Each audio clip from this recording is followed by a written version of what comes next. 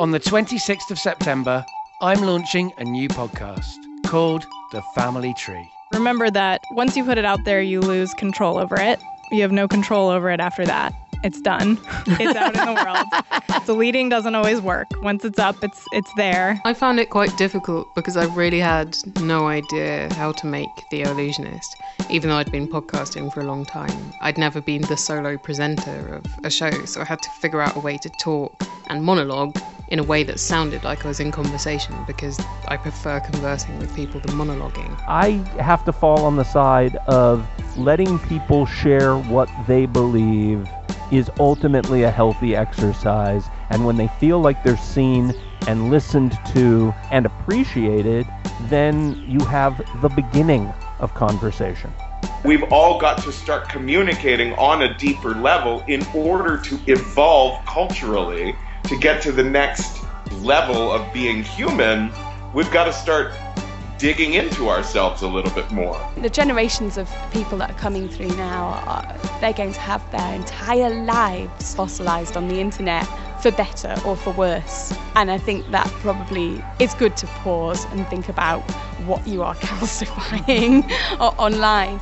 That interpretation of the events that I might have had could be different when other people hear it, which sort of loosens my grip on what it meant, and somehow can actually introduce another way of interpreting it, which sometimes can be lighter and just a lot more helpful maybe than the original.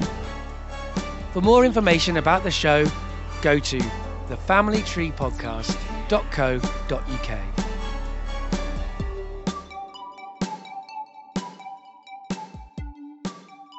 Before we had this conversation, my guest had listened to my solo show, What About the Men? Mansplaining Masculinity. So a lot of what we talk about in this episode is framed around that. You can find that show and the survey I made of 1,000 anonymous men's thoughts about patriarchy at www.mansplainingmasculinity.co.uk. This conversation talks about masculinity and lots of other things, and it briefly touches on sexual assault, but not particularly in detail, but it does touch on that topic. It was recorded in a public space, and so there will be a little bit of background sound to navigate, but persevere because I think it's a really interesting conversation. It's also a conversation conducted by two people who were feeling out their ideas around what they were talking about. It would be great if you could listen to it with that in mind, rather than thinking that we have definitely decided on any of the things we're saying, or that the words we're using are the right words that we would finally choose if we weren't stumbling around for ways to describe what we're talking about. So it's some people working out what they think about themselves and the world together in a cafe.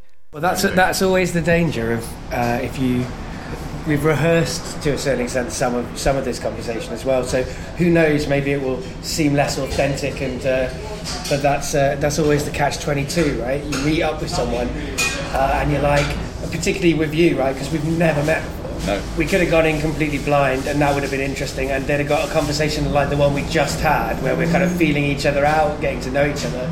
But then now we know each other a bit better, so we've got more rapport, so maybe that will be better. Who knows? Hello, I'm Dave.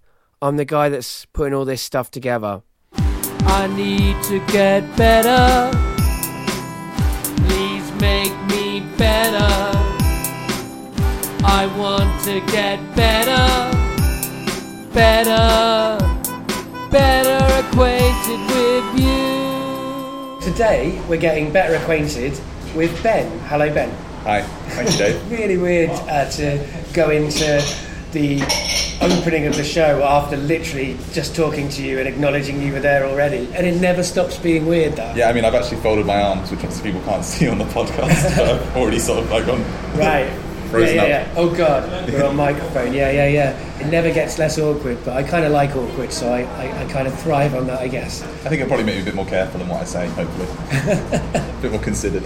Yeah, no, absolutely, that makes sense. We're recording this conversation in a cafe/bar, the London Peculiar, is it called? London Particular. The London Particular bar in New Cross. Ooh. Got some music going on behind us for background sound fans. Hopefully not loud enough to get me done for copyright infringement. But let's hope that when we talk, our conversation will be change the sound files enough that Spotify won't kind of whack it out and cancel me forever. I live in fear of that now, because they've got new software and kind of new management at SoundCloud. I might have said Spotify, but I meant SoundCloud. Hopefully this won't be the one that destroys my feed forever. I think that'd be good, given that I work in the music industry. To be the one that sort of ends up getting it all pulled would be quite funny. Right, absolutely. Interesting loud motorbikes outside too, so it's going to be a background sound. Fans are going to love it. Thanks very much.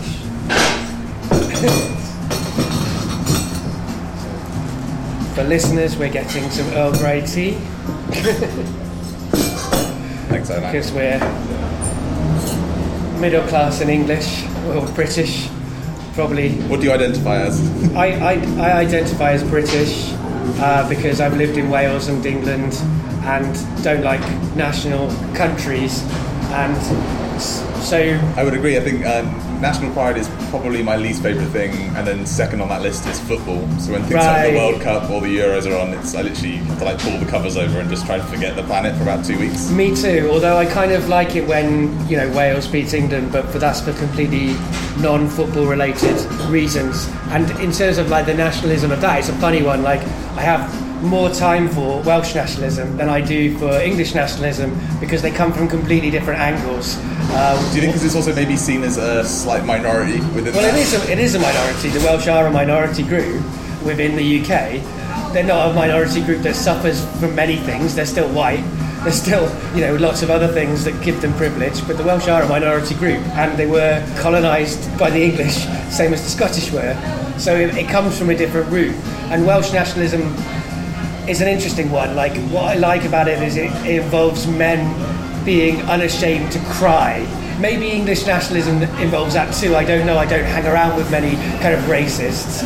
But if they're that's the only nationalism, isn't it? Yeah, I mean that's the thing. No, but it's actually the reason why I've literally run the other way from it is because especially that English nationalism, what the English flag English flag means to people who kind of were around in the early 80s and stuff, right. As a symbol, Yeah. I think it's very scary, and although, obviously language, symbols, all these things do progress and get reappropriated and all this kind of stuff, I think actually it still holds such a, significant, same way that the swastika is never going to be, a friendly logo, is it? It's even though it was appropriated originally by the Nazi party, but it's it's kind of stuck in its sort of sphere now, isn't it? Some things are permanently damaged, and I would say that the English flag is one of those symbols that is kind of permanently damaged.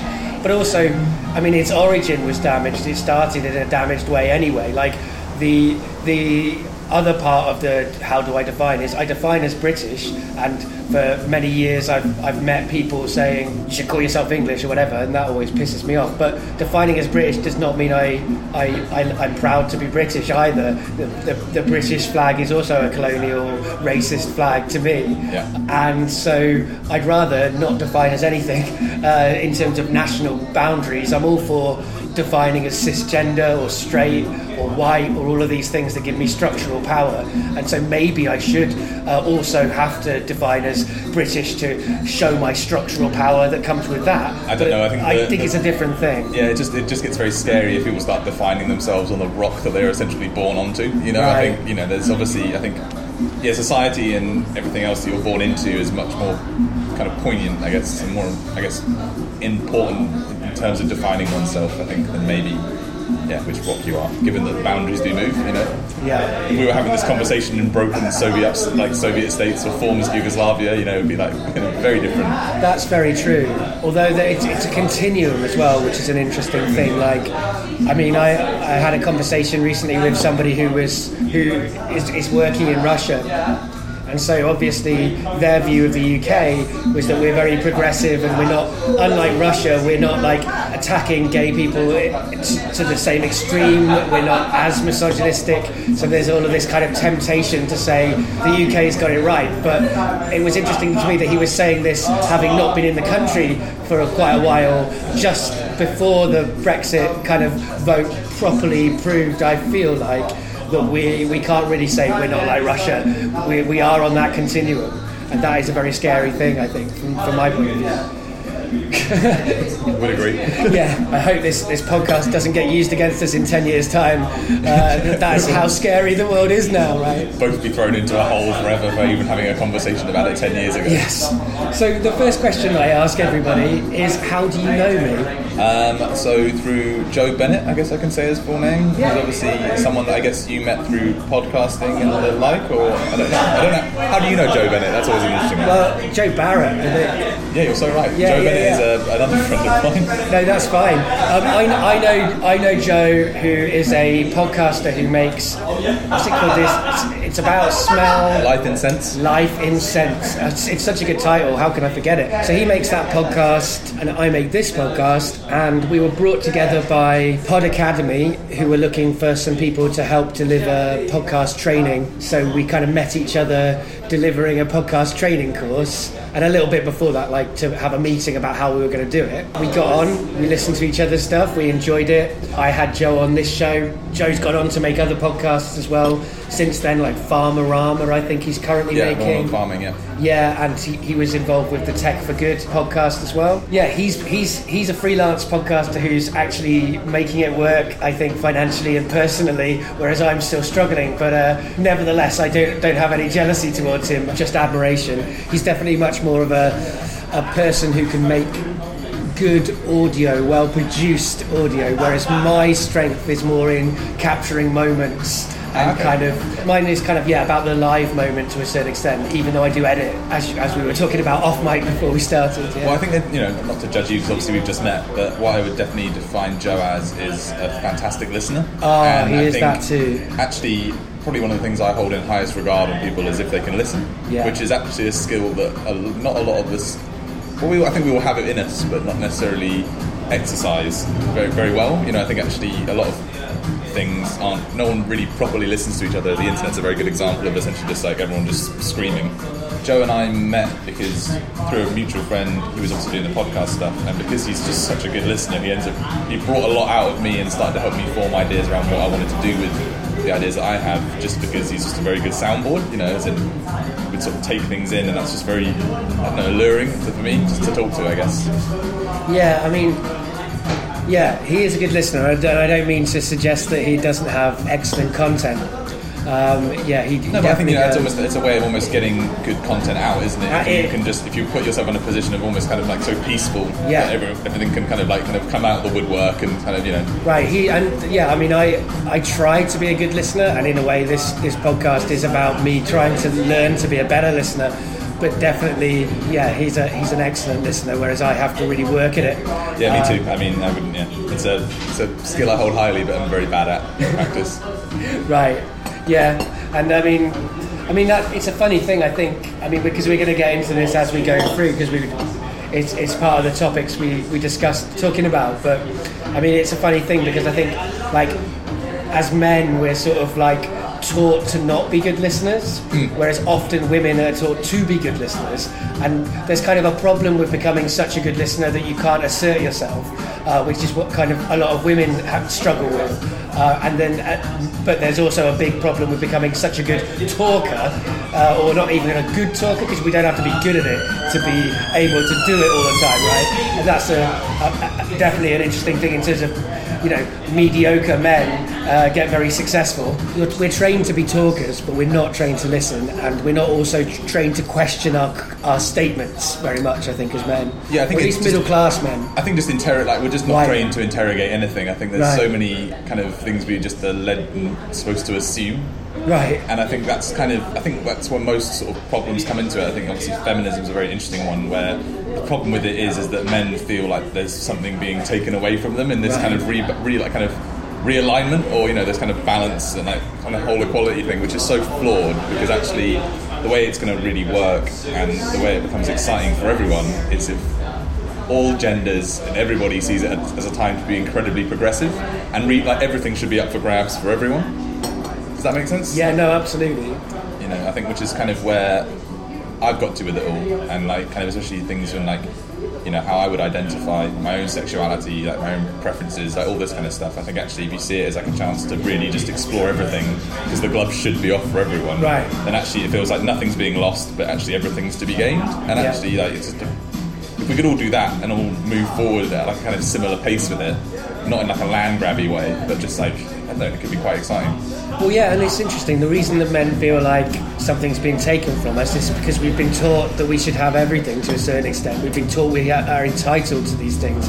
Yeah, entitlement's a very good word for it, yeah. And then, but then the other side of it is we don't notice what we're missing from being pushed into that box. Like the ways that, like, increasingly I've come to think, you know, obviously the men's rights activist kind of thing is wrong for many, many, many, many reasons. But one of the biggest reasons I think it's wrong is that men don't need rights. There's a couple of areas where we don't have equal rights. I'm not denying that they exist. We don't have equal rights to looking after children. We don't have an equal right to that, generally. And we don't have an equal right in sexual assault, rape terms. We're like in UK law, and you'll have heard this in my show, but for the listeners at home, in UK law, a man can't be raped by a woman. They can only be sexually assaulted by a woman because penetration is seen as the only form of legal rape. That's the only areas that I can think of that men don't have equal rights in. And in both those areas, men are more likely to be dicks as well. Like, men are more likely to rape someone anyway, but they're also more likely to not look after their kids and not pay for their kids because they're not taught that matters as much. And that's changing, and that's great that it's changing, but it's not changed yet. No. And I say that as someone who was lucky enough to have a dad who was actively involved in my childcare and was very much not the model of masculinity that you see. I see, because I had the opposite, although I'd say my dad sort of definitely represents like a sort of certain area and form of masculinity. But I think essentially someone who was kind of actually crushed by it at the same time as, you know, could never really think outside of it. But, you know, his dad was very tough on him. He went to a very tough school, you know, like all these kind of things. Yeah, I mean, that sounds like my stepdad. Okay. So I had both. Oh, nice, an equal balance. Yeah. Well, yeah, I definitely had a positive model of masculinity and a terrible model of masculinity. I mean, maybe that's good. Maybe that gives me balance as an adult. But I could have done without the terrible model of masculinity, I think. Yeah, it was quite difficult. He actually, because my parents weren't together when I was born; they were in fact separate. Right. And then it's actually still a very grey area. I don't really know what fully went on. And actually, I've always played the sort of pacifier within like the family, and like kind of never. It's just too painful for them to start talking about it, and I don't feel there's any real like kind of ground for me to gain or understanding by going into it with them. I think it still probably hurts slightly, and obviously, you know, two sides to every argument. It's difficult to get both of them kind of at equal, like kind of, you know, volume, I guess. Yeah. But yeah, they eventually got together. I think when about a year old, married when I was 5 or so, and then were divorced by I think I was like 7 or 8. So it was like a very short, normal family life, which obviously didn't really, you know, divorce obviously comes as an extreme. So before that, there was obviously a lot of like kind of problems with it. Yeah. And then he moved abroad when I was 10, so had like very little sort of like kind of adult role models in my upbringing, and started to. I think my mum got very worried about it, and as a result, like my dad and her agreed to sort of ship me off to a private school and like a boarding school, because they would, where I was growing up, which was near Basingstoke in Hampshire, like it's quite sort of an industrial town. There wasn't particularly any positive male role models to be found, you know, and it was like it's kind of a lot of not gang culture, but just like kind of youths up to no good is normally what the area is good for, you know. So yeah, that was my first, and even all the school, like junior school and everything. I went to state schools. Like, there was only one male teacher at that, which I didn't have. You know, it was all women. Right. It's definitely. I mean, so that's the interesting thing. Like for me, I think it's not about rights, generally speaking. It's about liberation, right? And like when we talk about like where men are held back in society, it's always because of the box we're in rather than the opportunity to step out of that box. So in terms of groups that can achieve liberation for ourselves, we're the closest to it as we have the most social power, and yet we're really conditioned not to step out of that box, so we don't take that tiny step towards liberation that we could potentially have. And I mean, and that's why, that's part of the reason why we don't have as many men teachers as we do have women teachers, because, caring, that kind of role of certainly in primary schools you don't as well. It's an interesting thing. It's like secondary schools, there's much more, I think there's more male teachers in secondary schools because there's more position to be authoritarian and macho in a secondary school than there is in a primary school. Yeah, isn't it? I think it's very much that you put, I guess in primary school, because it's obviously so important how you are with, as a group, kind of like, it's like trying to herd it, I guess, and not put too much of an imprint on it, the same way that, like kind of grabbing a baby's head as it's trying to come out of being born can shape its skull, Right. So you kind of you don't want to leave too much of an impression, do you? But kind of start putting up the boundaries of what we would confine as like being good or bad within our society, and like, I don't know, keeping a very loose handle on it, I guess, rather than I'm doing the big fish, small fish, cardboard box thing. And but yeah, I know I've lost my train of thought. Well, I mean, primary school is an interesting thing. Yeah, it's definitely a kind of safer environment than secondary school, I found. But I still think that we're teaching these kind of messages to kids so early. I used to work with early years, like under 5s, and again, that's an area that not very many men work in, which means as a man that people will totally let you off being a bit slack because of the fact that you're a man. Like, I'm not saying I was slack, but I had many opportunities where my privilege of being a man in that situation could have meant I took the piss, and I didn't, generally speaking, although it's quite hard to fight against. I've worked in quite a lot of mostly women workplaces, and in those workplaces it's quite hard to fight off everybody's urge to mother you, especially if you're a young man, and all of the kind of opportunities that gives you to not pull your weight in a team. And I'm not saying that I always managed to resist that, because I'm still a human being that doesn't want to. I'd like to be lazy, but I'd also like to be lazy without oppressing another group of people. So it's a complicated one, particularly because, I think people forget sometimes when we talk about feminism, and I say this in full knowledge that I'm a man talking about feminism, and so not to be listened to the most anyway, that a lot of women do enforce patriarchy the same as men, and there are lots of women out there. Yeah, I think about Theresa May, obviously this week. Indeed, right. It's a very good example of that. And yeah, I mean, when I look at you've heard my show about masculinity, and when I look at like ways that I've been hurt by patriarchy, a lot of the people, the instigators of that pain have been women. It would be a mistake to then blame all women as a result of that, obviously. And I think, sadly, some people in the kind of disenfranchised, entitled male communities have had bad experiences with women, and then they've come to the conclusion that women are to blame, same way my mum came to the conclusion that men were to blame because of her bad experiences. So it's a complicated one, and I at the same time as I think men shouldn't be the leading voices of feminism, everyone needs to be held to account for patriarchy, or we can't get rid of it, I think.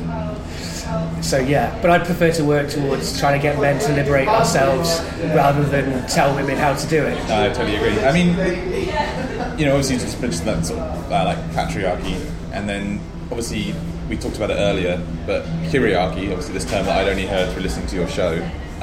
Where do you see that as like a kind of more umbrella sort of term and sort of setup or system, and which patriarchy is a part of? Or? Yeah. Okay. So kyriarchy, for listeners, was coined by, I won't get her name right, but it's Elizabeth Schussler. I don't know, I can't remember her name, but she coined the phrase kyriarchy to describe the various different intersecting systems of oppression. It's a collective noun for systems of oppression, as I say in my show. So, a flock of sheep, a kyriarchy of oppressions. It's the kind of shorthand of the way I think of it. But I definitely think, like growing up, the thing I was most aware of was capitalism, the things that and racism, and as I kind of became aware that patriarchy was still a going concern, because being brought up by people who were feminist leaning, it's easy to sort of be in a little bubble to think, oh yeah, that's a bad thing from the past. But definitely, like, capitalism, I'm not saying it's the worst of the systems, but it's the one that is really fundamental in preserving all of the systems, I think. Like, it uses patriarchy to make money, and it uses racism to make money. And so, in a way, until we get rid of capitalism, it's very hard to get rid of some of those other systems, because capitalism will fight to protect racism and sexism, you know. No, I totally agree. It's also, because obviously within that, obviously finance is like a kind of main kind of area of it, and technology within its sort of relation of, because we were discussing earlier how, you know, tech and disruptors are essentially replacing and shifting industries, but replacing them with the same types of people that already run industries, you know, sort of white cis men essentially. But the idea, it's interesting that technology, which obviously within that comes the internet and stuff, which we obviously discussed earlier as well, being this sort of, could have been a force for good or for bad. You know, at the beginning it kind of felt like it was a total free-for-all, and it feels like it's slowly being, you know, driven to essentially secure the systems that are already in place rather than liberate. Right. But there's a really interesting kind of think piece on the idea that, you know, finance hasn't taken technology and technology's enveloped finance. You know, it's become not only the kind of like medium of the economy, for example, you know, Bitcoin, you know, it's now, technology is now what we can trade in. Right. Not just, you know... Bitcoin apparently is doing better than the pound at the moment, so... yeah, I mean, that's definitely one of those like things you always kick yourself on. You're like, I should have just bought some when they first came around, you know, just a couple, like, you know, you're just such a good bank.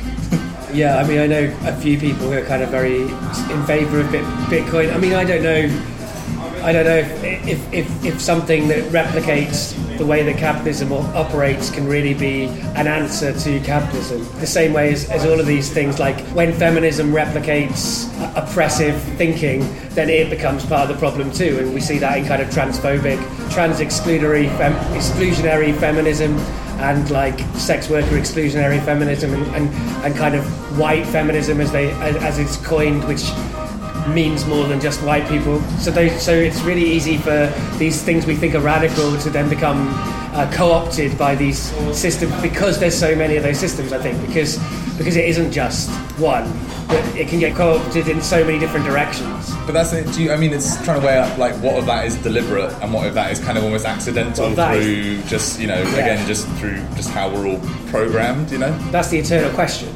My instinct is that rather than it being a massive conspiracy theory, that what it is just messy human beings being messy. I used to think about capitalism this way. Now I might replace capitalism with the term kyriarchy, but it's kind of like a computer system that's been written, and it kind of replicates itself now. Nobody's consciously doing it anymore. Some people are, but most people are just living their lives, and just their lives happen to replicate this system onto the next generation or whatever. Yeah, there's definitely that kind of, it's a very dystopian idea, but it's almost like the computer can be wrong, but as a result the humans around the computer end up just going, well the computer said that now, so we'll just run with that idea. Yeah. Like my friend had it, an American I know, trying to come into the UK, getting stopped at the border because he had a laptop, a keyboard and a saxophone with him because he's a musician, and they started just sort of prying him, just trying to find out if he was working or not, which he's not a full-time musician. He's never made any money from music. He's actually works in real estate, but he was coming over to, you know, jam with his friends, because obviously that's his network of people who he's met through the internet, or other musicians, and they kind of just started like kind of manipulating the conversation at the border to the point where it kind of made it sound like they basically managed to get to confess to working, doing, you know, music. So obviously you need a completely different visa to just a tourist one, and just send him back. I mean, he was, you know, there's other things that come into it. He's a black guy. He's also Muslim. You know, there's a load of other things you could start applying to it. But it just was so strange because he got back to America. Obviously, went into the embassy to discuss the situation, and you know, the guy was incredibly sympathetic. You know, said that obviously been a mistake and all this kind of stuff, and then just tried to get him to sign up for a work visa and how he'd go about doing it. And it was like, no. Like, the computer's wrong. Like now, with you know, it's like you need to just change what it says in the system rather than we all need to change. And I then need to get a work visa because there's no way. I'm not doing any work, so there's nothing I can do to prove it. What will then happen is I'll get the work visa, go back there, and have no one who can sponsor me or do anything, and then essentially, like, you know, be manipulating a system the same way that everyone does, and be turned into, like, you know, a kind of monster. So it's like he's ended up just staying in America now, just stuck. I mean, it's exactly. That's exactly it. I mean, I think that the mistake that people make is to locate the problem within individuals rather than within systems, which is not to say that individuals don't have those systems within us. Like, we internalize the systems inside us. That's one of the, when you think about gender, that's one of the most frustrating things, is that we've all got what I call the little voice of patriarchy in our head. Like, whatever we're trying to do, it's there, you know? But, like, when we blame individuals rather than systems, it makes it harder to actually solve the problem, because the way to solve the problem is to dismantle the system.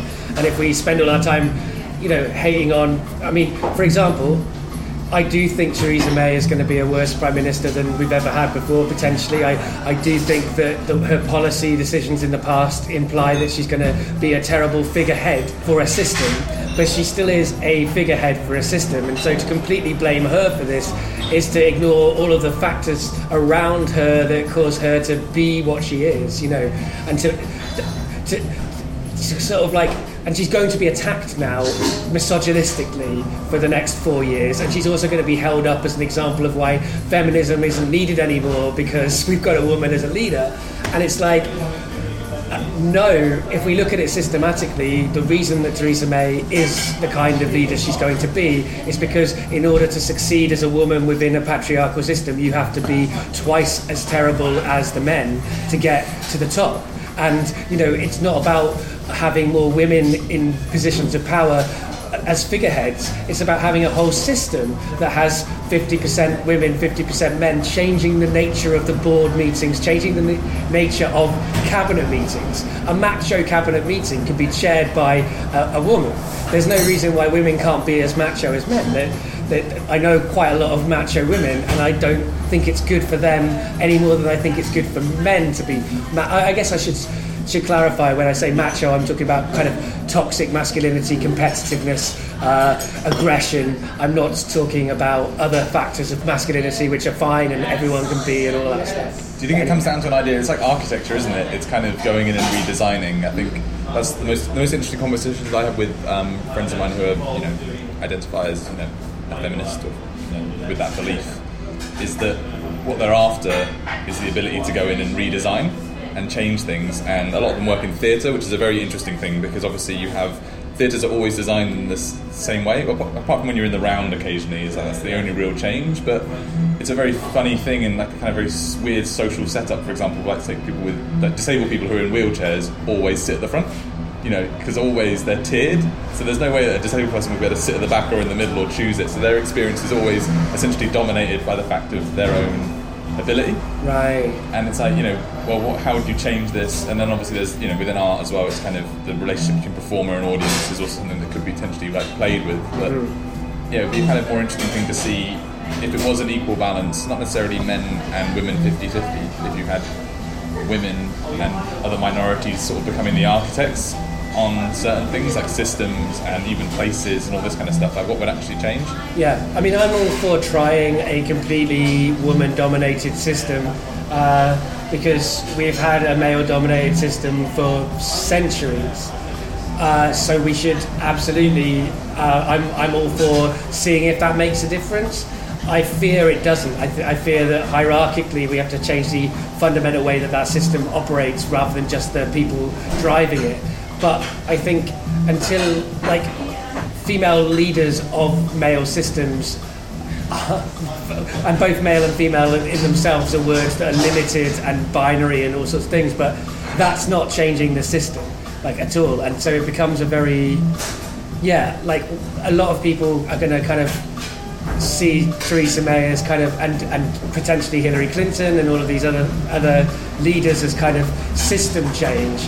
But you know, it's not system change unless you change like a significant part of like that system, and just culturally as well. I think there's been studies shown that people still think that there's more women than men in a group when there isn't. Like when there's actually still less women than men. If there's a few women, if there's like 3 women in a group, people think, well, there was a lot of women there, and so that kind of tells us the problem, that's how ridiculous the situation we are dealing with. You can have people in a room and they can literally think that the people in it are different from the ones who are there because of the way we're conditioned.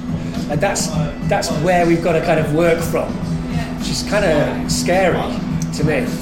Yeah, it's again, it's that thing of just that inertia that gets created from having so much thought, because you don't really know where to start, or where's, you know, like it's almost like you have to try and figure out a way, identify places where radical change can happen first. Right. You know, and it's, I mean, I've been talking about it a lot with people that I work with and know, and I mean, we still hold the idea that kind of nightclubs and clubbing is actually can be one of the most progressive spaces if done correctly.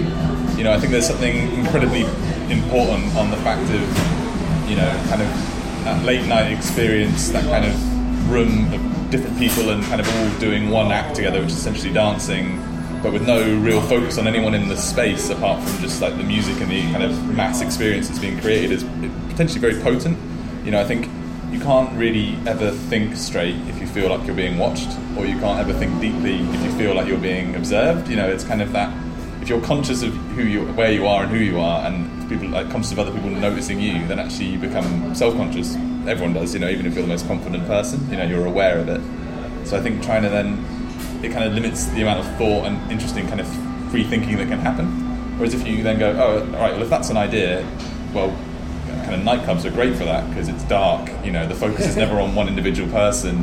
You know, is this actually a place where you could start to have really interesting and radical thought come out of it if you approach it right? And because it's got, you know, an entry and an exit and there's confines and it's 4 walls, you can start to actually kind of orchestrate and sort of manipulate the room around people, potentially to make it very open. So, you know, like the way door policies used to work in, like, well, work in Berlin, for example, where they're very conscious of making sure there's like a kind of equal spread of people, you know, like firstly male and female, not for commercial purposes like we do in the UK when you know, women go in for free or whatever, right. But also, you know, people who represent different sexualities and things. And there's a few clubs in London that do it well, and they're really exciting spaces because when there's no overriding majority on a dance floor, it becomes really interesting because everyone relaxes and everyone just really starts to express themselves in ways, you know, because obviously dance is one of the most expressive things you can do as a human. Absolutely. Physically. It becomes really just a really interesting spot.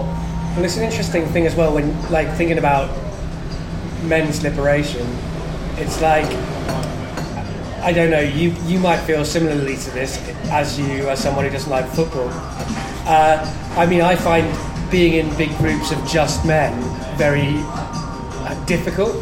Completely. And like, I don't feel safe, I don't feel all these things, which I know that women feel worse than I do in those kind of situations potentially, because there's more bad experiences that they may have had with groups of men than maybe me, but I've had quite a few bad experiences of groups of men.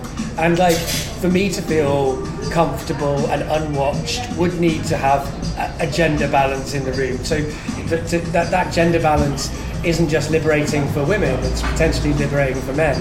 But although, of course, it's also really liberating for women to be in women-only spaces, and, you know, for black people to be in black-only spaces or whatever, because of the fact that they're so rare and they have to kind of police their own behaviour so much in life, whereas we don't have the same thing with male-only spaces, I feel like. But that sometimes can happen when you create a male-only space which is liberatory and anti-patriarchy, and I've been in them like a couple of times, and that's amazing. Where have you found these sort of places? Well, I went to the Being a Man conference at the South Bank Centre a year ago, I think, a year and a half ago, and that, whilst it wasn't all kind of ultra, like not all men would define as feminist there, not all men that were there would even approve of feminism, but the majority of the men there, and it wasn't just men, there was women too, but we're talking about the difficulties of being a man in society. So a lot of them were talking about patriarchy, even if they weren't using that word, and a lot of them were crying, talking about being vulnerable, talking about mental health issues. There was prisoners there talking about being a prisoner from a very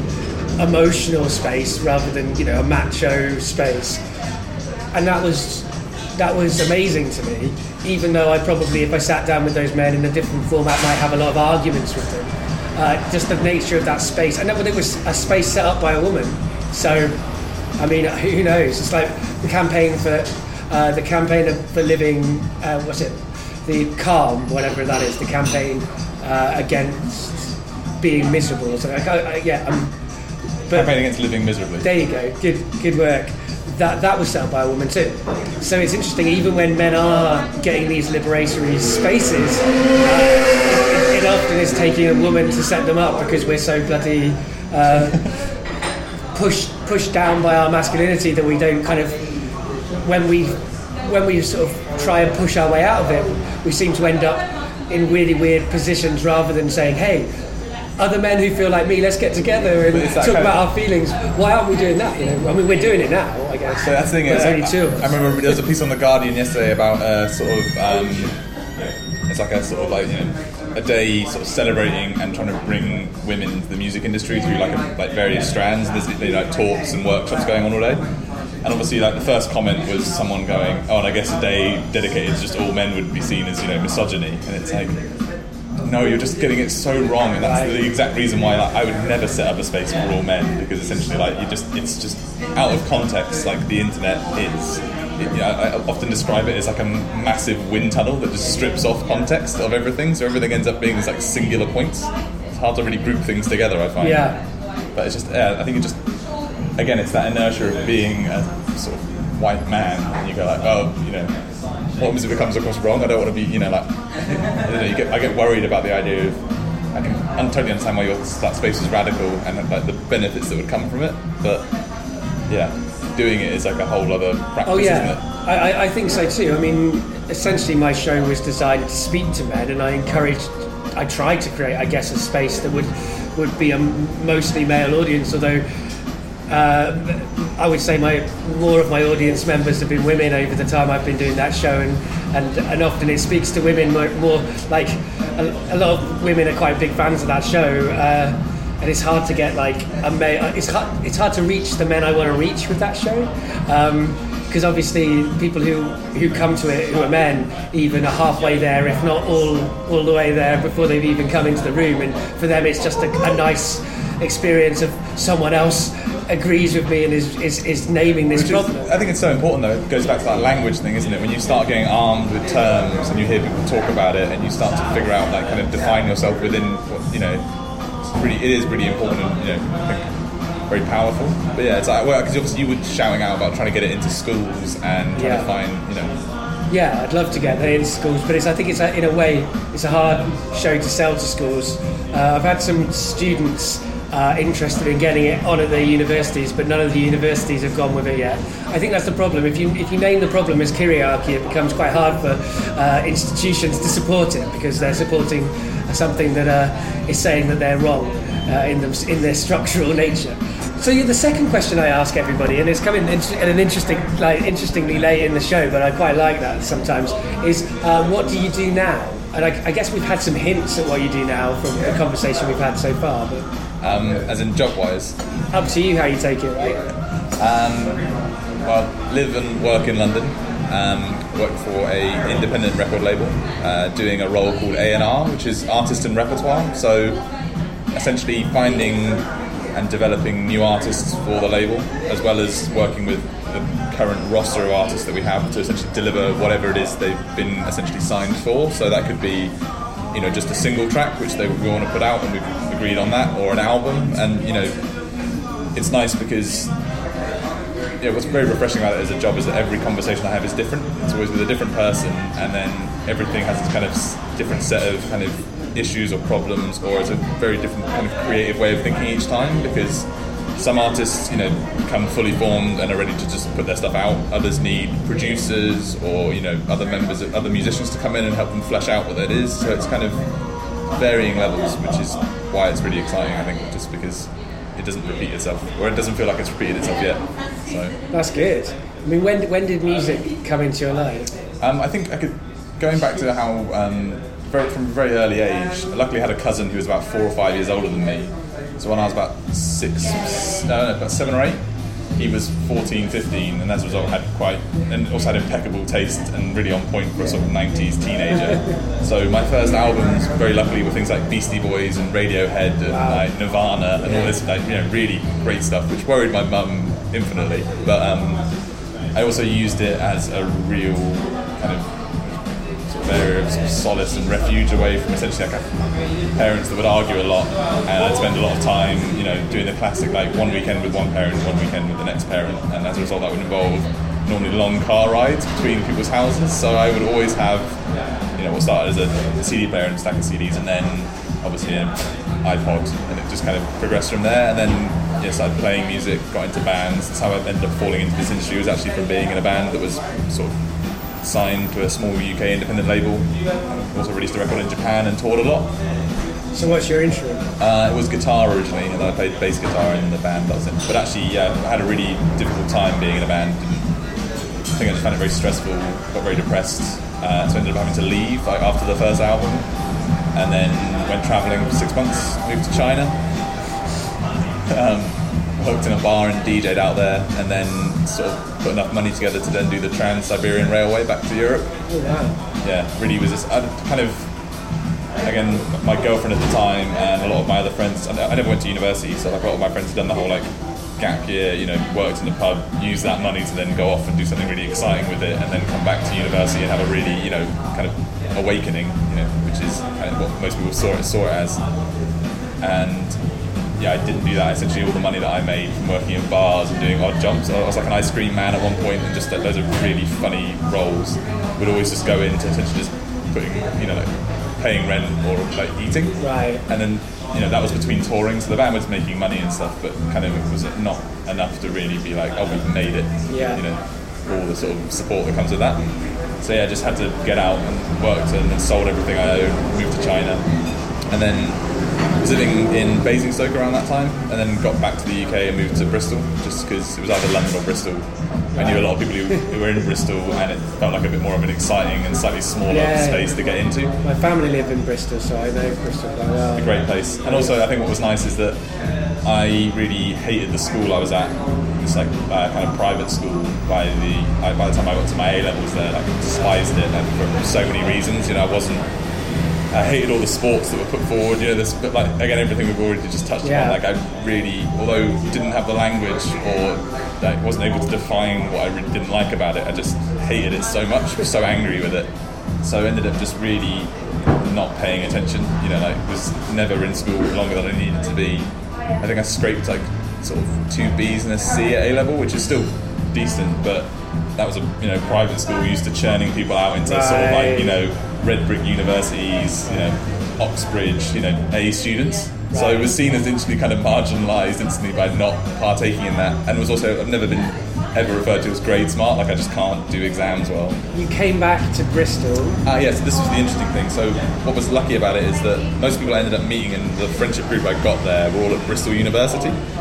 And they're incredibly smart scientists, and, people doing very interesting degrees, and also fairly intelligent, kind of open people, which really exposed me to a lot of really great things. But also, it's funny because of, say, if I'd gone to university, I would have never ended up somewhere like Bristol University because I didn't have the grades for it. However, so I would have never met these people. Right. These people would never have been my friends. I would have, all these systems that we're talking about, if I, so I didn't know what I wanted to do, I would have ended up doing a media degree or something, and ended up, kind of meeting a very different bunch of people in my life. Probably would have made a very different sort of turn. Yeah. But because I was sort of surrounded by people who, I knew from my school, those kind of people, but were all slightly different. It was just really interesting, I think, and actually kind of quite, just a really interesting time on everything around it, the geography of the fact that I was near these people, all this kind of stuff, which is also why I like living around here in New Cross, because obviously Goldsmiths is around here. Right. Good, a really great art and science university, but because it's still fairly cheap to live around here, it's the only university in kind of the main London area, apart from say Kingston, where students can afford to live around here after they graduate. If you're at Central St Martin's or anywhere else, it's or LSE or whatever, all their campuses are Zone 1. You can't live around there. So it means there's actually no kind of interesting hub of sort of young people kind of keeping the area kind of ticking over, So there's still good gigs, really interesting events, obviously house parties, and just a bit of a culture that just comes with being around here. I went for a run 2 weekends ago, and there was students drinking on the path, as well as young families with prams being pushed around. There's a kind of real kind of nice balance of people. There's still enough young people being silly, and then enough early 30s couples doing well. It's a good place to be. Yeah, no, New Cross is quite an area I like quite a lot. Yeah. I know quite a few people in Brockley kind of way, so I kind of been through this kind of. I played a few gigs around here as well. I used to be in bands myself, but never got signed or anything. Before we sort of started recording, we were talking about things to talk about, and you sort of said it would be interesting for you to talk about gender and sexuality because it's something you don't normally talk about. It's something you've been thinking a lot recently, and obviously you'd heard my show relatively recently too, so you knew I was on board for that kind of talk. But I mean, something that you sort of touched on earlier, I guess, but I thought I'd come back to was sexuality and how you think about your sexuality now. You were saying that had kind of changed. What does that? What do you mean about that? I was talking to my mum about it actually. She's like really great to sort of discuss these things with, and she sort of put me onto two terms I'd never heard before. One which is androphilia and gynophilia. And androphilia is essentially it's like being attracted to like masculinity or like, you know, men, and then gynophilia is being attracted to femininity or women. And I just thought it was two really interesting terms, because although they're still slightly restrictive, because it's either male or female still, it doesn't, you know, there's no middle ground. What it is quite interesting is that it doesn't require to know the gender or what person who you refer to themselves as one of those identity. Right. You know, for example, like obviously, you know, what we'd say that if like a, you know, woman is into other women, she's, you know, a homosexual. But you don't know the gender of the person you're talking about when you refer to it. So you're just, you know, you're so someone who's into kind of femininity or masculinity as kind of codes. Yeah, that's interesting. I mean, it's still restrictive. It's not, you know, it's not the term that's going to unlock everything for everyone. But it just got me thinking about it, because I think, like I was saying earlier, when I think that it's a real time and feels very exciting for us all to be very progressive, and, you know, like, I think men could especially redefine what it is to be a man, and I think the more people that can do that and start to, you know, like if you want to wear clothes with, you know, like women would normally wear, for example, like that's a space to step into. Yeah. You know, like, or just even just being slightly more androgynous in your like dress, you know, like that kind of thing. I find that, like, playing with that, for example, really interests me personally. But it's like, you know, it's not a step towards, like, you know, then homosexuality. It's not like I'm then going to, because I'm starting to identify with things that I see as female, doesn't mean I'm then going to start, you know, it's then going to sort of have repercussions on my own sort of sexual preference, if that makes sense. Yeah, although it's an interesting one. Like, I think straight as a category is useful because it's useful to name what is considered to be the normal, a different word than normal, because normal is a fucking ideologically loaded word. But it's also kind of like, I would be quite happy to get rid of the concept of straight and just for everybody to, like, but this is a kind of tomorrow conversation. Yeah, I think we're not there yet. No, absolutely. I think that's the thing you need. It's between 2 points, isn't it, where we start to adopt new language and new terms, which kind of become more inclusive and, you know, like kind of less sort of like the original boxes that are there for people to fill in. Right. At the same time, we still need the old terms, and they are as valuable because it shows the sort of distance that we're now starting to move, like, kind of create, if that makes sense. Like, well, so I mean, I define myself as straight-ish these days because, first of all, some men, I guess, I find attractive in certain kinds of ways. But also, having had group sex experiences, I've found out that I'm certainly not repelled in any way by men. Like, it might be for me to fully get off that I need someone with certain physical attributes that get me going, but that doesn't mean that I have any problem with other men in that environment, or that I've engaged in what might be called homosexual sex acts, but again, like like what does that even mean? So I guess, but then I structurally am straight. I benefit from being heterosexual in most elements of my life, and so straight-ish seems like a good compromise.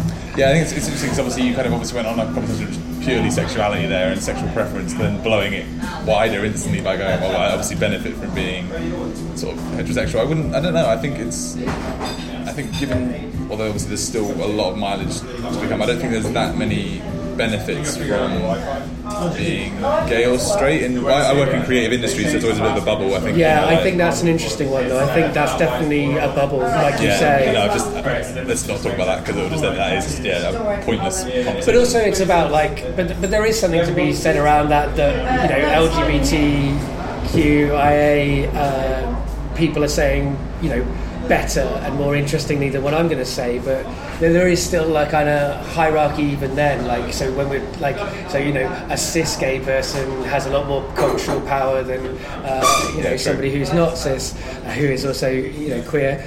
So it becomes like a really complicated one. If you're middle class, white, and cis and gay, whether you're a man or a woman, you probably can get away with a hell of a lot more culturally than if you were working class or a person of colour or all sorts of things that kind of complicate that. That's kind of, it's interesting that there's that definition though, isn't it? Because obviously, like you were saying, sort of straight-ish, and there's obviously things that you would say do not behind closed doors. You know, there could be 20 people in the room, you know, like, whatever. But as in, like, you know, within like kind of actual sex itself, compared to then what that means on like a sort of society level, and there's that kind of privacy divide, isn't it? Where, for example, I think it's interesting about kind of like homosexuality and then gay couples that I know, the ones that are in open relationships, I find very interesting, for example, because there are spaces within, you know, London, across other cities, across the world, where, like, you know, they can arrive as a couple, split off for the entire evening, you know, with other people, and then just rejoin at the end of it and kind of go home together, and it's kind of part of their relationship is that kind of experience where, you know, it's very small minority of heterosexual relationships have that kind of thing. Yeah, I mean, I'm in one of those small minority of heterosexual relationships, and I'm in an open relationship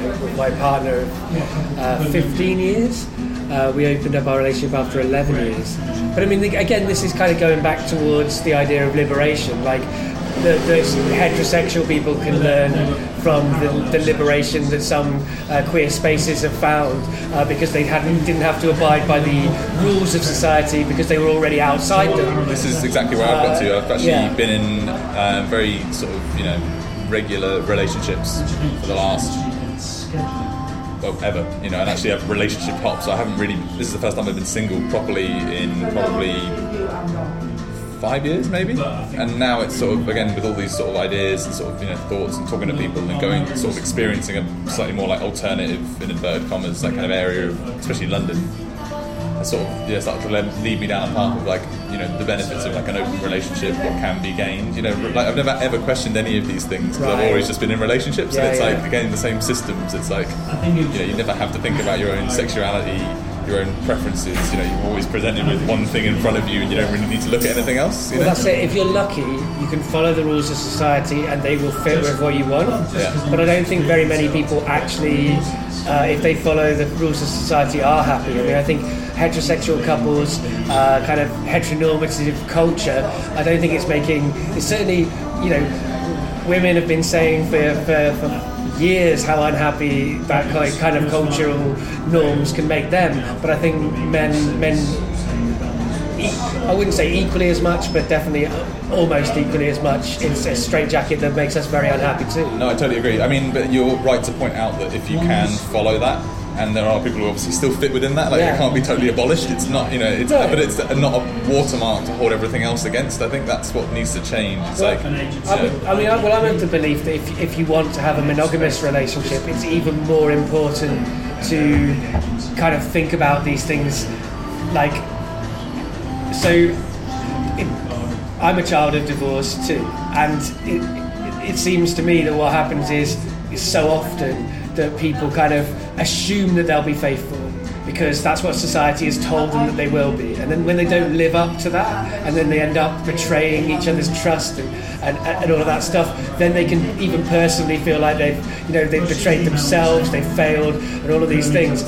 Whereas if you are in a monogamous relationship and you are aware that it's a choice, that actually becomes an active choice that people can more easily make, and are less likely for those monogamous relationships to end by betrayal or affairs, I think, if people are kind of going into them with their eyes open, with the full knowledge that it's work to do that, to achieve that as an animal. Yeah, I think that's attracted to other animals. You have to kind of work at it. That's what's actually very interesting about them, the idea that, you know, naturally those things that come from heteronormative sort of cycles of, you know, jealousy and kind of anger, and actually, you know, there's kind of, they're like top tier emotions, I refer to them as, like, they make people really react, you know, like, you know, on a scale, it's like if you would chart them fairly, like, people feel them, they tend to do something about it, you know? Not necessarily good or bad, just do something about it. No, having an extreme reaction, and I think actually it would be a very important thing in my own kind of development to put myself in that situation where I'm confronted with those things because I'm coming from such a heteronormative experience, and be like, okay, I'm going to have to really battle with the idea of jealousy and like the idea of this person that I clearly have feelings for and into being with someone else. Like, what does that conjure? Because obviously that's what, you know, actually the last relationship I was in, for example, that actually damaged it sexually, sexually being jealous of someone else. Like, it was like a kind of ex-boyfriend who was still good friends. Now, she was incredibly cool and nothing was going to happen between the two of them, but he was such a massive presence that actually when other things started going wrong in the relationship and anxieties and stuff kicked up, that really became a personal issue for me, even though it was like not something she was encouraging or doing anything different, but it really struggled with it, and it really affected it, like sexually, obviously first, these things, you know, any anxieties or anything, obviously the first thing, the first place it hits is always sex, which I think is interesting because actually it's the first time I've actually ever been jealous within a relationship, and like I've never, really had something I've had to grapple with, and it's like I've always been fairly relaxed about everyone else like around it. I've always been fairly confident in that, in what I bring and who I am in this, and I think that's probably part of it. I was starting to really redefine myself using this relationship as a bit of a sort of like kind of anchor, and it was fairly progressive, and she was a very interesting character anyway, which allowed me to start thinking like this, but it started bringing up all this stuff that I was now no longer, I just couldn't ignore it all of a sudden. I think I was noticing it for the first time, and it was just like really interesting. Actually, you're not just reacting to it, you're seeing it and then considering whether you should react to it. And that's a great position to be in. I mean, I think that's kind of almost now what I sort of feel like I need to like train myself, like it's some, but as in more of like I kind of want to go into that experience again and sort of see kind of what else, what else you have to sort of ride and try and manage and handle. I think it's only going to hopefully make you a better person. Right. I mean, it's interesting what you're saying about top tier emotions as well. I think that's a really interesting way of looking at these things, and that in its most extreme case is violence and horrible things. And if we want to sort of get rid of violence and horrible things, then sort of looking at ways of minimising those top tier kind of emotional responses is really important. And that's one of the reasons that ultimately I think straight is a thing to try and get rid of as a kind of idea, because that's when these sudden moments of if a heterosexual man has another man comes onto them, they react in this kind of gay panic kind of way, and that's very violent and horrible. But at the same time, those men think that they can hit on women with no consequences. But if a man hits on them, that's a violent reaction.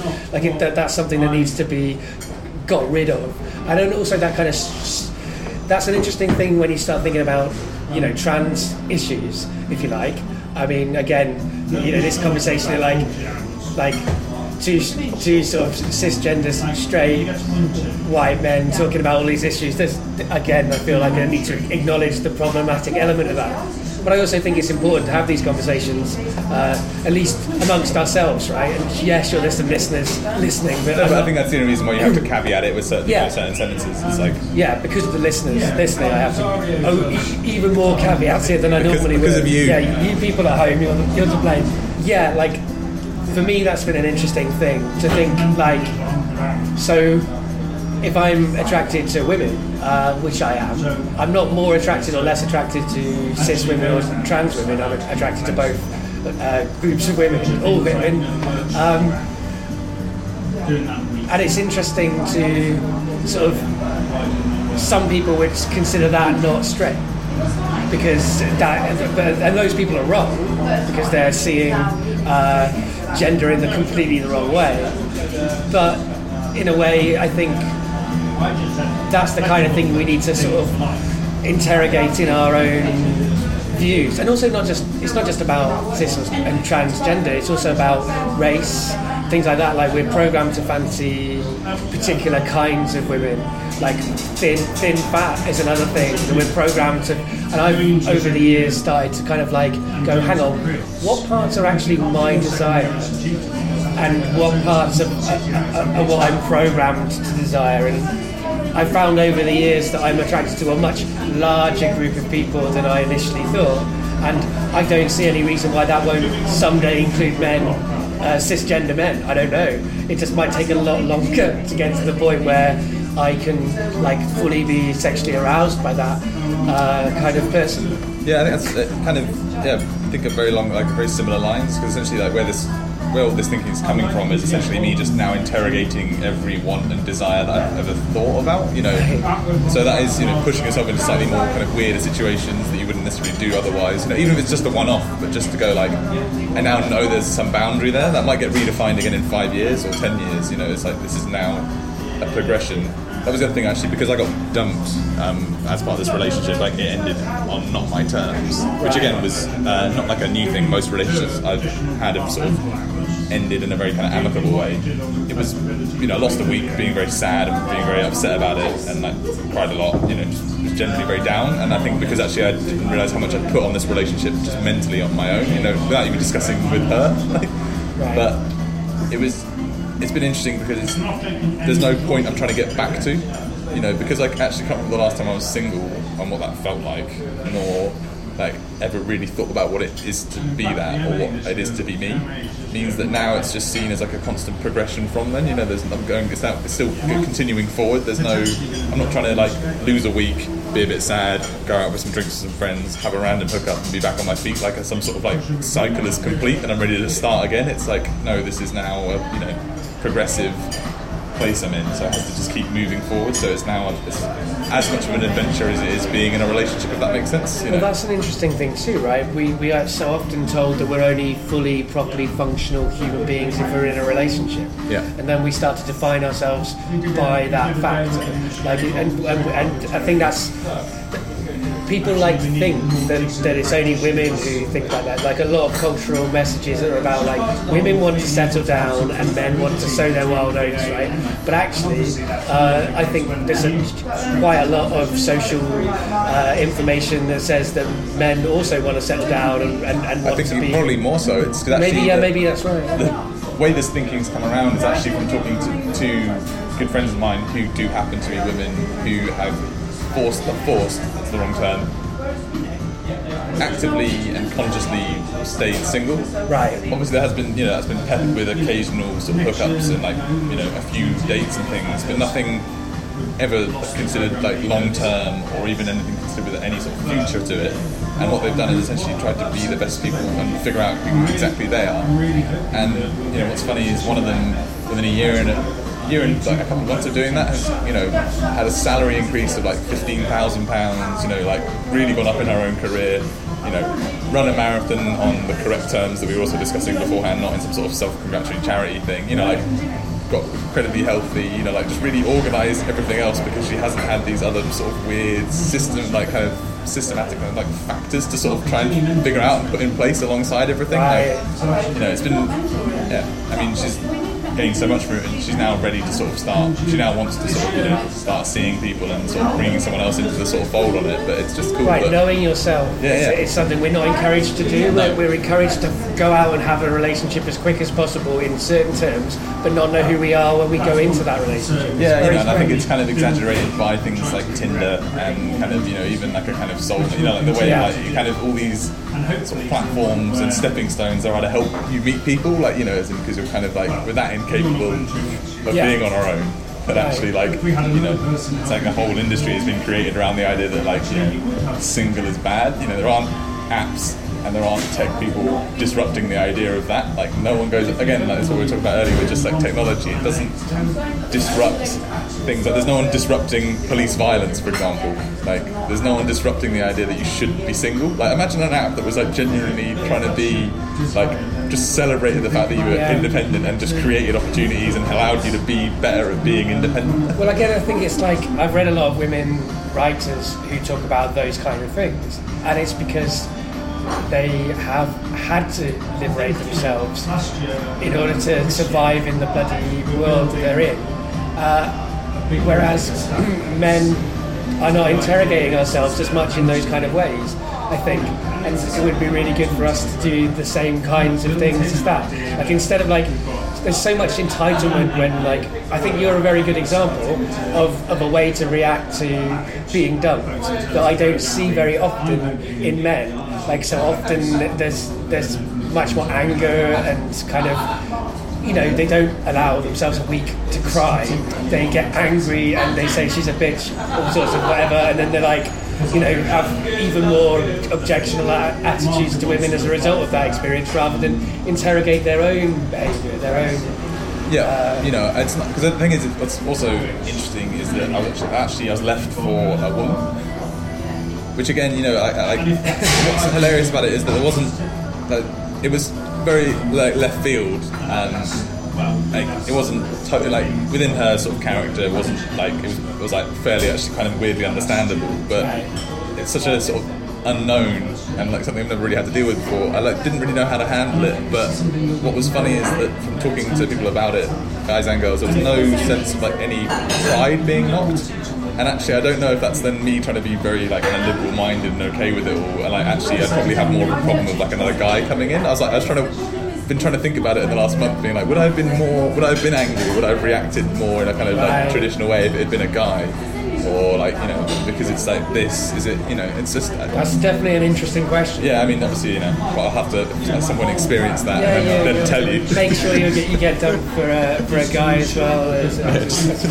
Find someone between, in a I guess to really do it properly, you'd have to then be dumped for a non-binary person and an asexual person. Really go into all of the different categories. Yeah, I could case study myself, or the more important thing is I think actually the conversation that we're having, which a lot of men don't, is essentially other men have probably had experiences, and then just finding out how they reacted and why would probably mean I don't need to go through that experience myself. Absolutely. We just need to talk about it a bit more. Because actually, something I have been doing this year is obviously talking to, obviously, people don't know that, is talking about sex with men in a way that gets past the only, for most men I find the only way we talk about sex is either if it's a funny story or they either come across well, or if it's a bad story but they still come across okay. There's nothing that no one tells, not embarrassing stuff, but no one's just very open about it. Yes. And I was doing that in a relationship, but obviously I've kind of stopped doing that because I'm not having sex, so it's not really a conversation I can sort of partake. It's difficult to sort of ask people to come forward with their own thoughts and active feelings on it and where they are now if you're not kind of having sex with someone, I guess, on a regular level. Yeah. No, I think that's a really interesting point though about where men are. It definitely is a thing that we need to sort of just be a bit more real with ourselves, with each other, with women too. I mean, there's no reason why men and women can't sit together and have really honest, truthful conversations about sex and sexuality. Apart from the fact that we're taught that that's a bad idea. We were discussing this before they started recording, but just the idea that sexual education at school, people aren't taught to have good sex. People are just taught to have very penetrative, very start. Beginning and end clearly defined by an act, which is obviously then, we were talking about rape earlier, has obviously gone on to define law. It's so incorrect in actually what can be sort of achieved and what can people can actually experience through the act of sex. That it just means that everyone has this false start. You have to really figure this stuff out on your own. And it's it's part of it. I think it's because we're all programmed with this idea that penetrative sex is the only real way to have sex. And as long as you can, you have to keep that going for as long as possible, and you have to really pleasure them in a certain way. It means that actually to try and deviate from that conversation, no one wants to talk about that bit because actually that's the bit that everyone always struggles with. Every man has varying levels of how long you can last, if that's a term you want to define your sex. But what even that means is kind of what the hell does that even mean? I mean, the reality is that people have such a spectrum of different ways of being in terms of sex. There's a lot of women I know who talk about how kind of this idea that a man has to last a long time is not necessarily creating the kind of sex they want to have anyway. That there's also plenty of women I know who expect that, and that's cool, and if that's how they negotiate their sex, that's great. But this idea that swapping one rule book for a new rule book, so the old rule book was you have sex, it's about it's as quick, it doesn't matter about their pleasure, you just get it done. We've changed it for this rule book that says we have to achieve an orgasm, it has to happen through penetrative sex. What the fuck? Yeah. Which is not even possible for lots of women. It's really funny actually. Hollywood did this. The Revolutionary Road, which is an American book that got turned into a movie about. I've seen the film. So you've seen the film. Yeah. So there's actually a very interesting sex scene in the middle of it where it's, it lasts literally about sort of 30 seconds, but not as in like an edited scene, the actual act of it. And it's funny because Hollywood has this such normal tradition of it, playing by the rule book. You know, like normally sex scenes are kind of, like one in Titanic, which is obviously like another Leonardo DiCaprio movie that happened years before Revolutionary Road was like some of set. You know, like that sex scene's like heated and long and kind of passionate and this kind of, like almost like a James Bond style sort of hookup. Whereas like the one in Revolutionary Road is actually like directed it justice in the sense of it was like of the time. It was that thing of just like kind of in out, doesn't matter like pleasure's involved or not. Like sex hadn't been sort of commoditized or commercialized and sold back at people as like an idea. I think like that was kind of. It was like the 50s, wasn't it? So it was like as advertising was starting to creep in as like a kind of phenomena and sort of change and shape people's needs and desires based on essentially what you can sell people. Right, and I think that's another interesting thing about the moment we're in now as well. When you look at like pornography and how like readily available pornography is, and yet pornography is still selling us certain versions of sex and sexuality, and a lot of men are influenced by those versions of sex and sexuality. I mean, I'm not anti-pornography, but I'm pro real sex being seen like this, and there's movements towards that. There's pornographers out there doing that. I mean, and I think that's the thing of like when you're constantly seeing unreal versions of sex all the time, how can you then appreciate what real sex can be like? I think. Yeah, it's a really weird one. I've used pornography before, but again, I've always struggled with finding things that appeal to me. I've always found it very difficult to find pornography that resonates with me on a level that isn't just like very primitively sexual, And it's also a weird thing because I have a slight moral issue with it in the sense that there's obviously so much available, and a lot of it's for free. You can find it. It's like but it's sex work. The idea of it, looking at it for free is actually like a very dangerous area to be in because that becomes very, obviously there's questions about how exploitative it is anyway as like an industry, but the fact that you're then not even paying for it, where there are a number of ways to legitimately pay for it and safely and securely and all this kind of stuff, but people, because it's seen as such a deviance, getting it for free kind of cleans your conscience of it slightly. Like you're not committing financially, so you don't have, you're not addicted to pornography. You're not using pornography. It's easier to kind of ignore the fact that you're using it if you don't pay for it. Sure. Like goes with anything, and it's like actually I find that very conflicted because it is sex work at the end of the day, and it's like although that's a profession that again we need to change how we look at it anyway as like a society, but to not pay for it when it's someone. Right. Well, if you're someone who works in music, and so free music destroys a lot of musicians' careers. So absolutely, it should be. I mean, one of the reasons for redefining and seeing sex workers as sex workers is to protect their labour rights and their work. And you are absolutely right. There's definitely ethical questions around that. That's it, because if you take a look at the, say, music model, for example, so let's say everyone, obviously a lot of people do steal pornography by illegally downloading it. Let's say then a streaming service like Spotify comes in for pornography, where all of a sudden, artists and performers, like they are in music, are being paid a very low royalty compared to what they were making previously on their own material. All of a sudden, artists' livelihoods have been massively affected, how their lives have been hugely affected, the kind of gap between being a success and making it with your art and it being a hobby is wider than it's ever been, which obviously creates problems. Not only, actually just the pool of talent and what's actually available becomes smaller and smaller. It's a privileged few. Musicians become more middle class and privileged and from safer backgrounds because you can afford to do it. And it's like, I'm not going to, it's not to say that pornography will just become exclusively done by middle class people who choose to do it. But no, I mean, the sad thing is it's quite the opposite of that. As it becomes devalued, it will become devalued labour with less and less good pay. That's it. If less money's in it because people can get around it and stream it and all this kind of stuff, we're essentially just looking at an advert, and the money drops off from, what happens. It doesn't affect the production values because those keep going through the roof like they do with music and people, but it's it just affects the actual ground base level of people involved in it, which are essentially, sex workers. And it's really dangerous point to be in, I think. Absolutely. I mean, so that's definitely something to consider. But I also think, from the point of view of kind of the way that the media is constructed, we have a lot of criticism for the way the representation works in terms of television, in terms of film, in terms of the arts in general.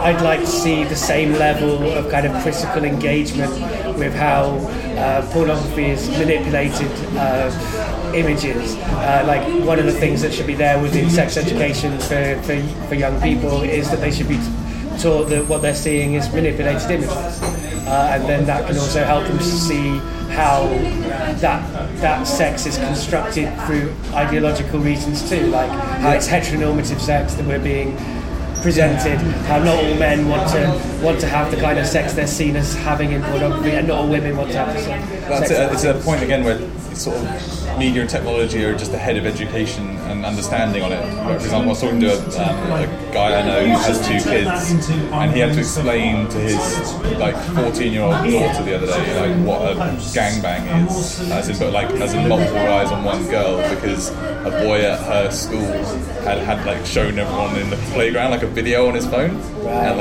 it's wow, again, we thought our sexual education was fairly limited and prohibitive and sort of causes problems. Now if they're essentially that's not going to be discussed, that's going to essentially be ignored by the school and everything, and essentially those kids will just be punished for showing that kind of thing. But imagine having to explain to a teenager what that barely just had the conversation about what sex is in the first place. That's as a parent probably something that's very kind of difficult to kind of get your head around, and how you want to how you are going to parent this essentially. To then have to explain what all these incredibly violent, kind of heteronormative but extreme cases, versions of it, sex are. It does. It definitely is yeah, exactly. And if you're not engaging around the issues around pornography, then that is the education that children nowadays are having in a way that we didn't. We were denied decent sex education. Kids these days are still denied decent sex education, but they get sex education through pornography, which is better than nothing in some ways, but it also causes a lot of other problems, I think. So yeah, I think we're definitely going to have to probably wrap up quite soon. But the last question I ask everybody is, do you have anything to plug? And we've been talking earlier on about a podcast that you're thinking of setting up. Yes, so obviously that was kind of the whole reason this introduction that's why came we're around. Talking, yeah. Yes, so trying to put together an idea for a podcast that we would sort of just talking about earlier, how it plays with the sort of sonic kind of boundaries, I guess, within what you can do between 2 people's ears, and using actually I haven't really rehearsed this, so I'm not really sure how to talk about it. Well, you did rehearse it. We talked about it previously. Now choked. But I mean, so it's a music podcast. Yeah, so again, it's kind of the only thing. I never went to university or have any other skill sets. All I can do is kind of music-based things. So that's I guess it's also my passion. I guess that's where it sort of starts from. But we're looking at using a binaural microphone, which is essentially like a 3D microphone. So you can map within 2 sort of people's ears an actual kind of room or sort of sonic experience that really kind of you were talking about it earlier on. It's like you'll hear voices on different sides of the room in different spaces around you in the music. It'll be like being at a party and drifting between different spaces within the room at different sides. I mean, it may sound like I'm only sort of saying the same things that you were saying to me earlier on. So this is your ideas coming out of my mouth to a certain extent. I mean, people listening on headphones, it might be a little bit like listening to this podcast that we're recording right this moment, in that people listening will be able to hear the music, they'll be able to hear conversations on other parts of the room at this point, because we're less on our own than we started this conversation. And in fact, that's going to be an interesting one for people listening. Sometimes if you can hear too much of a conversation in the background, then it's kind of like, which one do I listen to? So hopefully, listeners, you're listening to us. But yes, you were. It'll also be interesting for us to go back and listen to the other conversations that have been going on, which we essentially haven't heard. We can't listen to in this moment. Yeah, probably been insulted profusely. Who knows? But I mean, so the podcast will have a kind of sonic, spatial awareness to it. Yeah, it's playing with that kind of idea of essentially like what you can do between 2 people's ears, and kind of what kind of tricks and production you can bring in to sort of heighten that experience of essentially just interviews and music, where you can obviously layer them and edit them on top of each other, but if it's using this binaural microphone which maps 3D sound, you can then really have a lot of fun with that, where you can, again, because it maps rooms perfectly, so you can open the window and, that'll come from where the window is. You can go turn the taps on if it was in a kitchen, and people wouldn't understand where the sound is exactly coming from. It's not just left and right, it's front and back and above and below. It means you can really sort of start to, just kind of, I don't know, play with it as just a kind of concept and as like a medium, I guess, just sort of explore the boundaries of it. Right. And it will involve people having to have headphones. Right? Yeah, I think that's the only thing. You'll have to listen in headphones. Because, I mean, definitely the interesting thing about the podcast landscape is that so much of it, in a way, is designed for tinny headphones or through laptops, like it's designed to just be audible over the sounds of the world to a certain extent, rather than sort of an audiophile kind of musical production. Yeah, I think you'll be able to use, won't need kind of high-end audio gear to enjoy it as an experience. No, so you'll need headphones on, but I think it's that whole thing of, again, as an art form or a medium, to try and do something, you have to create some sort of parameter, don't you? Because actually, it's, Well, I'm very excited by the idea. I mean, you talked about it at length earlier on. Yeah, I've lost all my confidence in it now. Microphones. Well, you shouldn't lose your confidence in it, because it sounds like it'll be a really interesting show. I mean, we talk about how I've had bad sex this year, but not talk about an idea for a podcast. Interesting, isn't it? Yeah. It's interesting what we feel comfortable talking about or not. I mean, yeah. I mean, I think it's good that you're comfortable talking about bad sex, though. I think that's, if the trade-off is you're going to feel awkward about your ideas, then I don't think that's too bad a thing. No. I mean, we were talking earlier before we started recording about how men are sort of programmed to believe in ourselves a little bit more than we should be.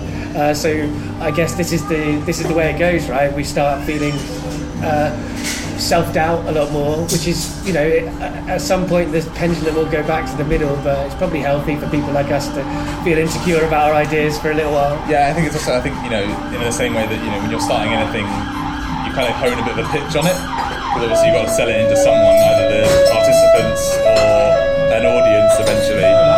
But, background sound fans are going to love this moment. Yeah. But yeah, I think I just haven't really nailed the pitch on it, I guess. It's probably the easiest way of describing it. Yeah, no, that's fair enough. Do you know what it's called yet? Yeah, we're going to call it Dissident Kitchen, which is a term I stole from another podcast by the Kitchen Sisters. The term comes from sort of Soviet Russia, and how essentially kind of kitchens became these real hubs for alternative conversation, free thinking, as well as the black market, so exchanging, Beatles records or Elvis or, certain books that were banned by the state. And because all these things were so hot, they would never leave the confines of someone's kitchen, because, well, if you got found with one, you'd be, disappear in the middle of the night. And because no one could have conversations that were at all kind of against the state or anyone in power at work or in a park, and obviously all phones were tapped and there was a huge amount of paranoia within the area, these kitchens kind of became this safe haven for just kind of dissident thought and kind of counterculture, essentially. So the idea is to take that as an idea, have these kind of weird interviews, sonic experiences with music and kind of conversation in people's kitchens, and the kitchens are specific to either collectors of musicians or a record label or a bunch of party promoters or people who are involved in and around music in different areas, who normally when you start your own thing or you have a DIY aesthetic, you start it from someone's living room or their kitchen, or you all meet somewhere, or a cafe, it's always a normal sort of central hub for these things before they expand into like a full-blown business with offices or whatever. It all starts from one area, so trying to bring it into that central area. The fact that the microphone, has sort of 3D sonic capabilities means that we should, in a very interesting way, be able to map the room out so people have a real understanding of what the room is. That's so interesting to me, like sonically, because I mean, my show is about capturing the room experience, and I'm kind of making a drama show that's kind of designed to replicate the experience of getting better acquainted, and you're grounded in the reality of the moment. Like, as much as people might not always enjoy the background sound that's been happening behind us has really situated this conversation in a moment, in a place, in a room. But with this microphone, I can only have a stereo soundscape. I can't map it out to degree that you're talking about, are kind of excited for the dramatic opportunities of that. Like, yeah, there's some work to be done on the spaces, right? There's some work to be done on the sort of like how it all works, and it's like still very much road testing it at the moment, but it feels like it's very possible, and it is just, you know, these microphones are just incredibly powerful. It's ridiculous. Like if you know, these things actually look like heads, which is very funny as well, because I mean, that kind of, there's a lot to be sort of potentially fleshed out on the idea of, you know, turning this into like a character, or, you know, like how, what is this central head in a room? But, you know, they're so like hearing is such an incredibly powerful sort of feeling. No, totally lost the word. It's ridiculous. Sense. There we go. That's the one. Well, I think feeling and sense. Yeah, one of the two. They're close together. I mean, we have feelings around our senses. We have senses around our feelings. Okay, this is what I was trying to say, is because it's such a sort of powerful sense. You know, these microphones are so in tune with that if someone was to, you know, you go close to the ear on the microphone and whisper very, very close to it, like the same way you get that microphone noise, it's kind of buzzy, you know, if someone's very close to something, you actually end up, your ear gets hot, like literally someone is whispering in your ear. It's like, it's mad, like the level of kind of trickery you can do with it. Right, so it triggers the sense, the touch sensations in your ear, because it's so like as if it was someone. That's really interesting. So it's like, you know, it'd be really interesting just playing it with a kind of like horizontal stereo field, which is obviously all around you, and that's, you know, talking in someone's ear or having a conversation at the back of the room, but just to the right, you know, you'd really notice that it's there, or behind you, you'd really, you know, notice where it is. But then you start to turn that into like a more of a 3D space, and let's say, you know, you even just stood on chairs and talked above the microphone. Above you, all of a sudden, you know, the interview you could have with them then could almost be like, you know, like a snapshot of what's going on below, and you end up kind of, you can really, I mean, the drama end of it, you could really start to play with. It really interests me, because you can have it from someone's point of view, walking around a thing. You know, there's so many really interesting things you could do with that. So I'm really excited to hear it, and to when it comes out, to hear it, but also to sort of learn. Because I guess you're at the cutting edge to a certain extent. Like, you're learning how to use it. Wouldn't say that, but it's like.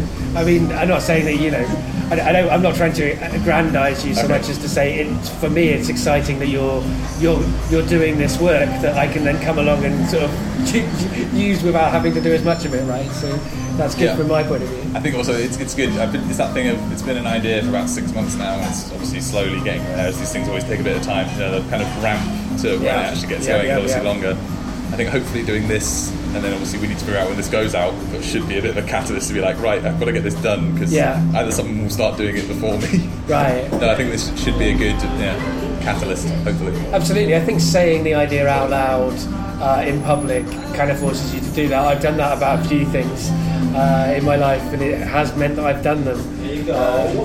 So hopefully this will work out for you. It's been a real pleasure getting better acquainted with you today, like not just on mic, but also beforehand when we had a chat beforehand. The last thing I ask my guests to do is to say goodbye to the audience. Okay, well, thank you, Dave. But then also, thanks for listening. It's been a pretty interesting experience, actually. Good. Well, I'm glad it's been an interesting experience for me. I'm going to try whispering into the microphone goodbye as an end, because it seems fitting. Goodbye, everyone.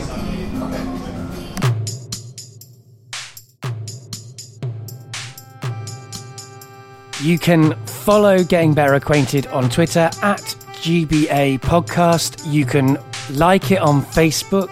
www.gettingbetteracquainted.co.uk is one place you can find it. And remember, there are lots of ways to get better acquainted.